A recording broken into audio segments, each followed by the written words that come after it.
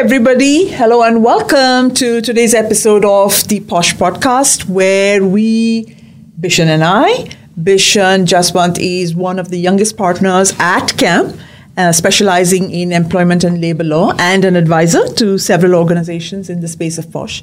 And hi, I'm Lakshmi, and I am the co-founder for Parity Consulting, a boutique firm that specializes in inclusion at the workplace. So having kind of introduced ourselves, what we're going to talk about, or I should say what we're going to continue to talk about really is the operational and implementation elements of the POSH Act at the organized workplace. So Bishan, the question I have for you right now is, the Act talks about a variety of stakeholders, right? It talks about the aggrieved woman, the woman who has a complaint. It talks about the alleged perpetrator against whom the complaint has been made.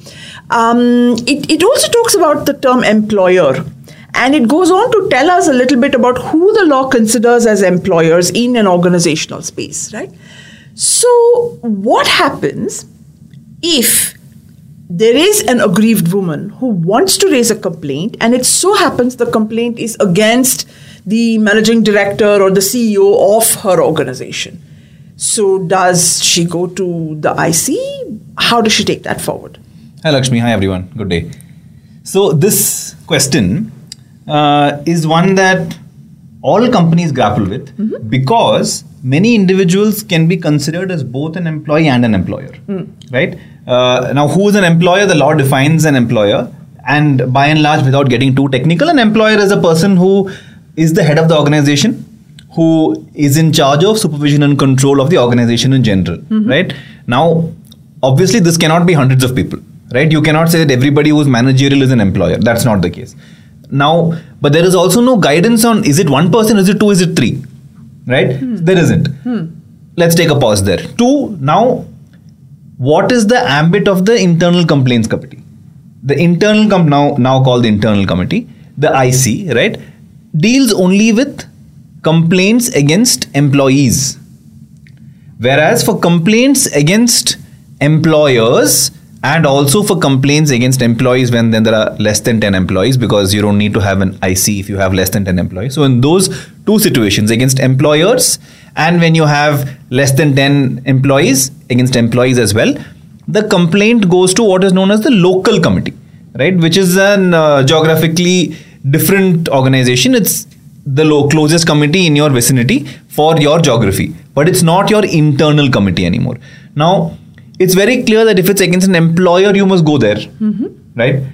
So the answer is, if it is against your employer, in your example you gave, MD is possibly an employer. Whereas someone like vice president, because every third person in many IT companies is a vice president, clearly a vice president is not someone who has overall supervision and control over the establishment. For a person like that, you definitely go to your internal committee. But I think the threshold is, and this is the threshold based on feeling, is that will you get justice if you raise a complaint against your MD, right? And if you think that he's the senior most guy in the company against whom I cannot reasonably get justice in fairness and an unbiased hearing when it's against him, that's probably your indication that he's an employer. Whereas for anybody who's a couple of levels junior to him, you at least feel that if this doesn't go to order, there is an internal hierarchy who I can appeal to their conscience to, appeal to them in fairness to deal with my situation. And when you feel like there is nobody like that with respect to your accused, that's when you know that it's an employer that you have a complaint against, for whom you need to go to the local committee and not the internal committee. I do have a few specific questions related to the local committee, but before I go there, one quick maybe comment really. The Act is also reasonably supportive of the hierarchy in an organization, right? It, for example, does not say that the presiding officer must be of a higher rank within the hierarchy as compared to the respondent. I mean, just as an example, right? So we do know that there is a little bit of leeway. We also know separately, and this is where I'd like for your thoughts on this. The local committee, and it still is referred to as an LCC, right? That specification hasn't changed. The LCC tends to be, I'm going to say, kind of like a quasi-governmental committee, right? I mean, there could be a district officer, there could be somebody from the State Commission of Women, whatever, like the LCC, this thing. So it's definitely much more difficult for a complainant to, put her complaint in front of the LCC, to get the time to be calendarized, to go there for the meetings and to do all of that. So one, it's difficult for her to get justice internally. The law is designed in such a way it makes it more difficult for her when So what do you think the writers of the law? I mean, what were they thinking of when they called this out? I think the answer is straightforward in that you have to balance justice and convenience. It is inconvenient for the victim to go to the LC because it's an external body. It is more public facing, right? You need to be more brave to get out there and put yourself out there. Yeah. But you have to balance that, I'm calling it convenience, versus justice. Because you cannot get justice internally is the presumption under which we're working, because it's against the senior most person in the organization whom you're calling the employer. And therefore, if you're balancing justice and convenience, justice simply wins, right? So if you want to get justice, you have to take on that little extra step of inconvenience, go to the local committee who will deal with your complaint. You must also remember, on the flip side, it is also more onerous for the respondent, right? Normally in an internal committee situation, when there is a complaint before an internal committee, at least, Matt, there is an obligation of confidentiality under the POSH Act. You know that your name will not get out there unless somehow it becomes a very high profile case and possible information gets leaked. But generally, your name will not get out there. So there is that comfort as well. Now, of course, the local committee has confidentiality obligations as well. But as soon as the complaint goes to the local committee, you are out of your comfort zone. The employer is taken out of his company and put before a local committee, which is a third party, right? You are no longer before your own people. Even if your own people are intended to be neutral and unbiased, right? There is still that comfort that it's internal, it's confidential. You've lost that. So it's harder for the respondent as well.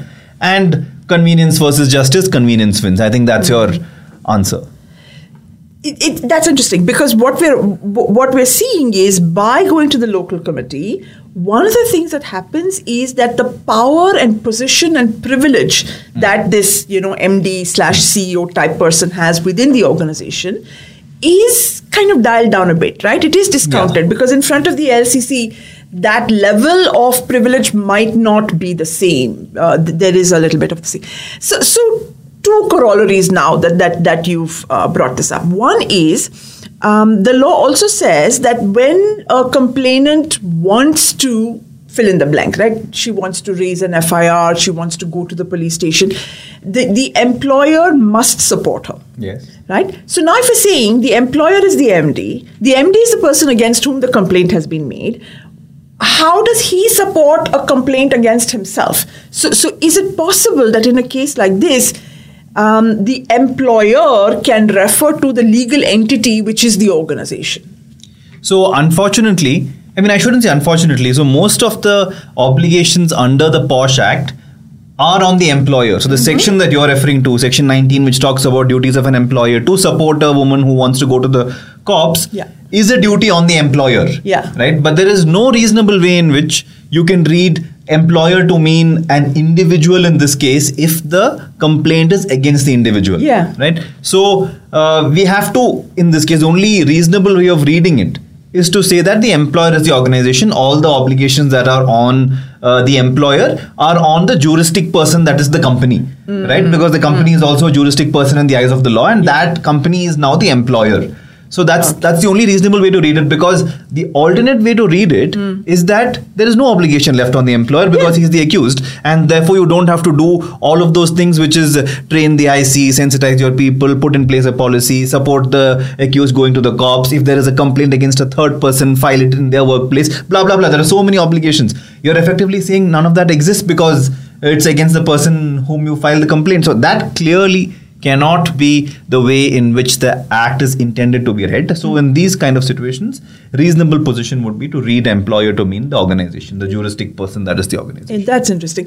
You did mention what happens in the case of an complaint being made against a respondent who is not a legal full-time employee of the organization concerned, right? So let's assume that we have a situation where person X is on contract or is an embedded service provider, and woman A is raising the complaint against person X. Can she still go to her IC? Yeah, so I'll answer the question. But before I answer the question, I want to ask it back to you. As a member of an IC, having sat on so many ICs, I want to know from you, have you seen a case where a contract worker has been a respondent or a complainant, and what is their expectation? What does the company do? And then I'll speak about what they should be doing. So unfortunately, the answer is yes. We have seen cases like that. And by and large, when it is in the IT/ITES industry, which is where a lot of this embedded service provider, this thing goes on, right?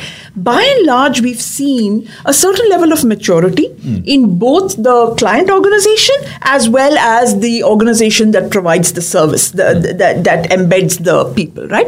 And therefore, it has been relatively simpler. I'm not going to say it's simple, but relatively simpler to have that conversation. To say that, hey, organization, this person whom you have sent to, my office, there is a complaint against. And we don't see that sense of, shutting down and saying, not my problem. We have not seen that yet, which is really good news. We've seen a different kind of contractor, and I'm staying again within the IT/ITES industry. So we're seeing, like, for example, transport contractors, right? Because a lot of organizations do provide the pickup and drop, but that tends to get subcontracted out, right?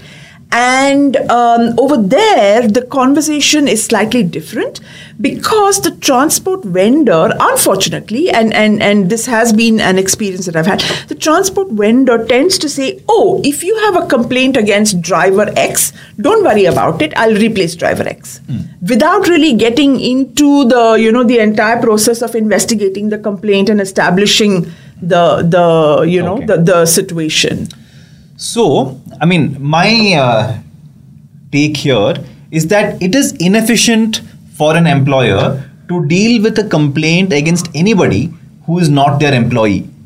The reason why it's inefficient is, even if I find the person guilty, I can't take any action. For me to be able to take action against someone, I need to have control over them. And I only have control over my employees, right? So, for the benefit of the listeners, just as an example, the fact situation we are talking about is where you have, in offices, it is common to have housekeeping staff or security staff who are not your direct employees. They are engaged through an agency, right? And because they are not my employees, they are the agency's employees. Even if I have a sexual harassment proceeding against them and I find them guilty, I can't fire them. Only the agency can fire them, right? But I have an obligation as an employer to do the investigation. If my employee is harassed on my premises and comes to me and complains, of course I have to do the investigation. But it's inefficient. And therefore, what do we do in this situation, right? So in order to make this process efficient, we have to, a good practice, and this is obviously not what the law says, right? Because the law doesn't say anything. In this regard, I'm not criticizing the act just as with a broad brush.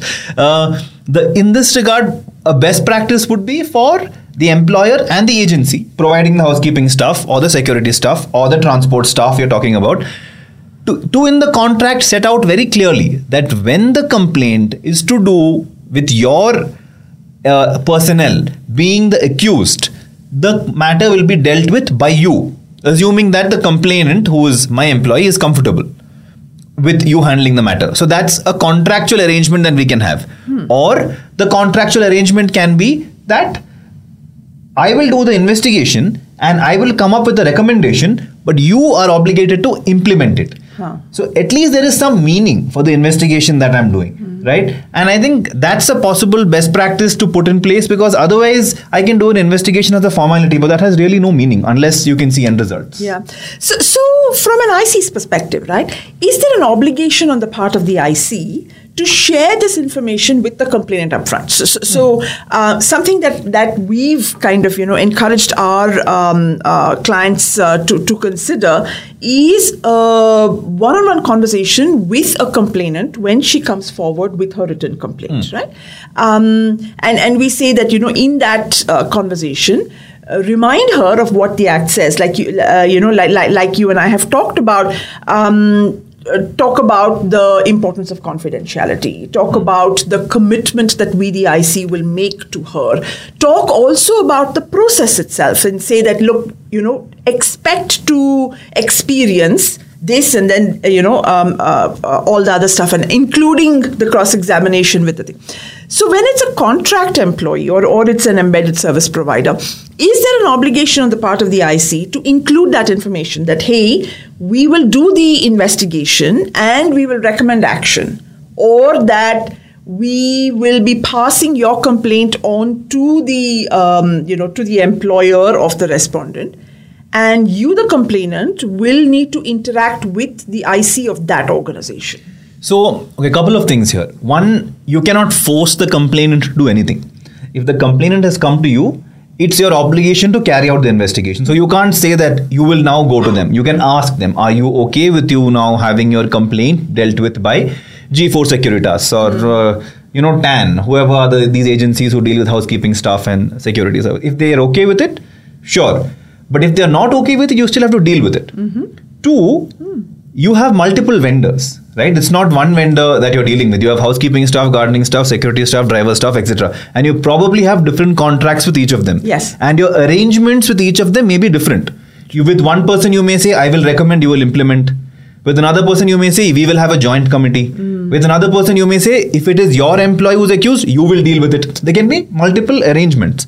Now you can't, but you can only have one policy for your employees, right? Yeah. So you can let employees know by and large that if your complaints are against an accused who is not our employee, right? The manner in which the complaint is dealt with may be slightly different, but don't worry, without your consent, we won't take any action or force you to go elsewhere. So there can be a broad policy, but it can't be specific for these reasons. So can you, or would you recommend that we actually include that particular clause in the general overall POSH policy?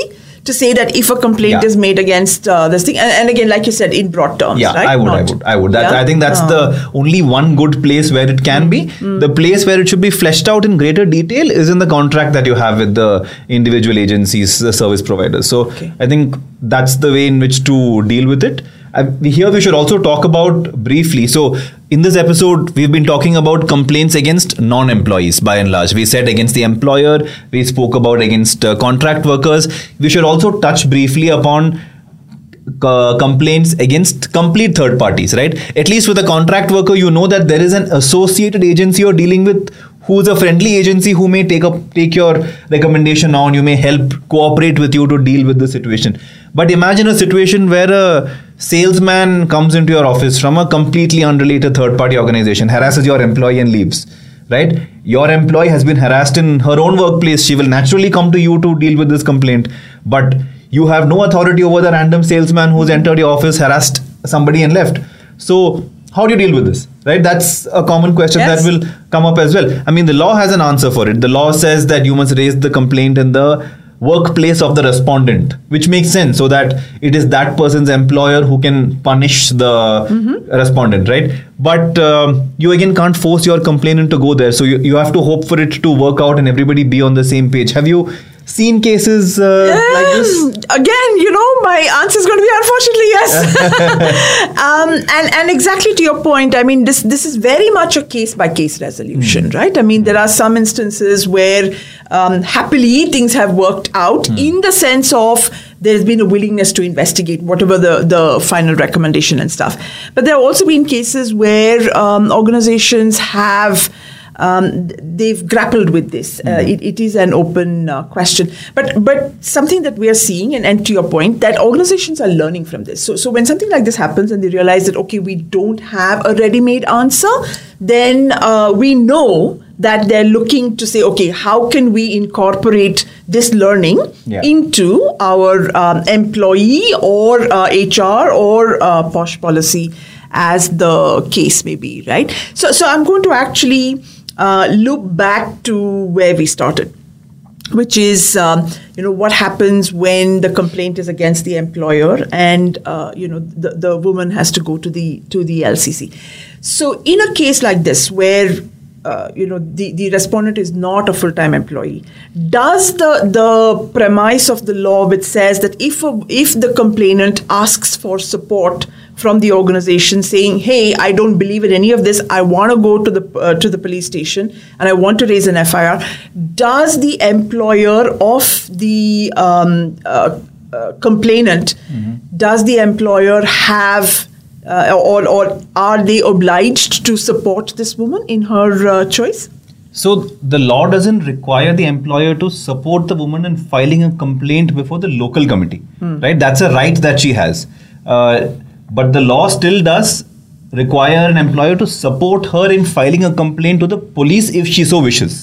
So the answer to one part of the question is not really, in that, not that you don't support her, but there is no active obligation to support her. Sure. But on the other hand, if it's to the police, there is an active obligation to support her. So that's broadly the difference between the two. All right. Okay. So as always, Bishan, it's been exciting and interesting chatting with you. Absolutely. And I'm really looking forward to, doing a little bit of a deep dive into possibly another topic, which would be, but I didn't mean it.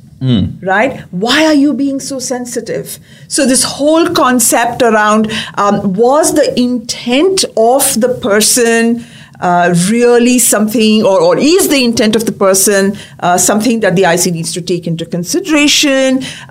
Does the IC mandatorily have to support the complainant when she says, I felt uncomfortable, I do not really care what his intent or what his approach was? So until next time, Bishan, and thank you as always to all of our viewers and audience. I hope that you've, I'm not going to say enjoyed the show, but I hope that you found it useful and you found it interesting, and you're going to keep coming back to us for more. So like, subscribe, and hit us up with your comments and questions. Thank you. Thank you. Bye-bye, everybody.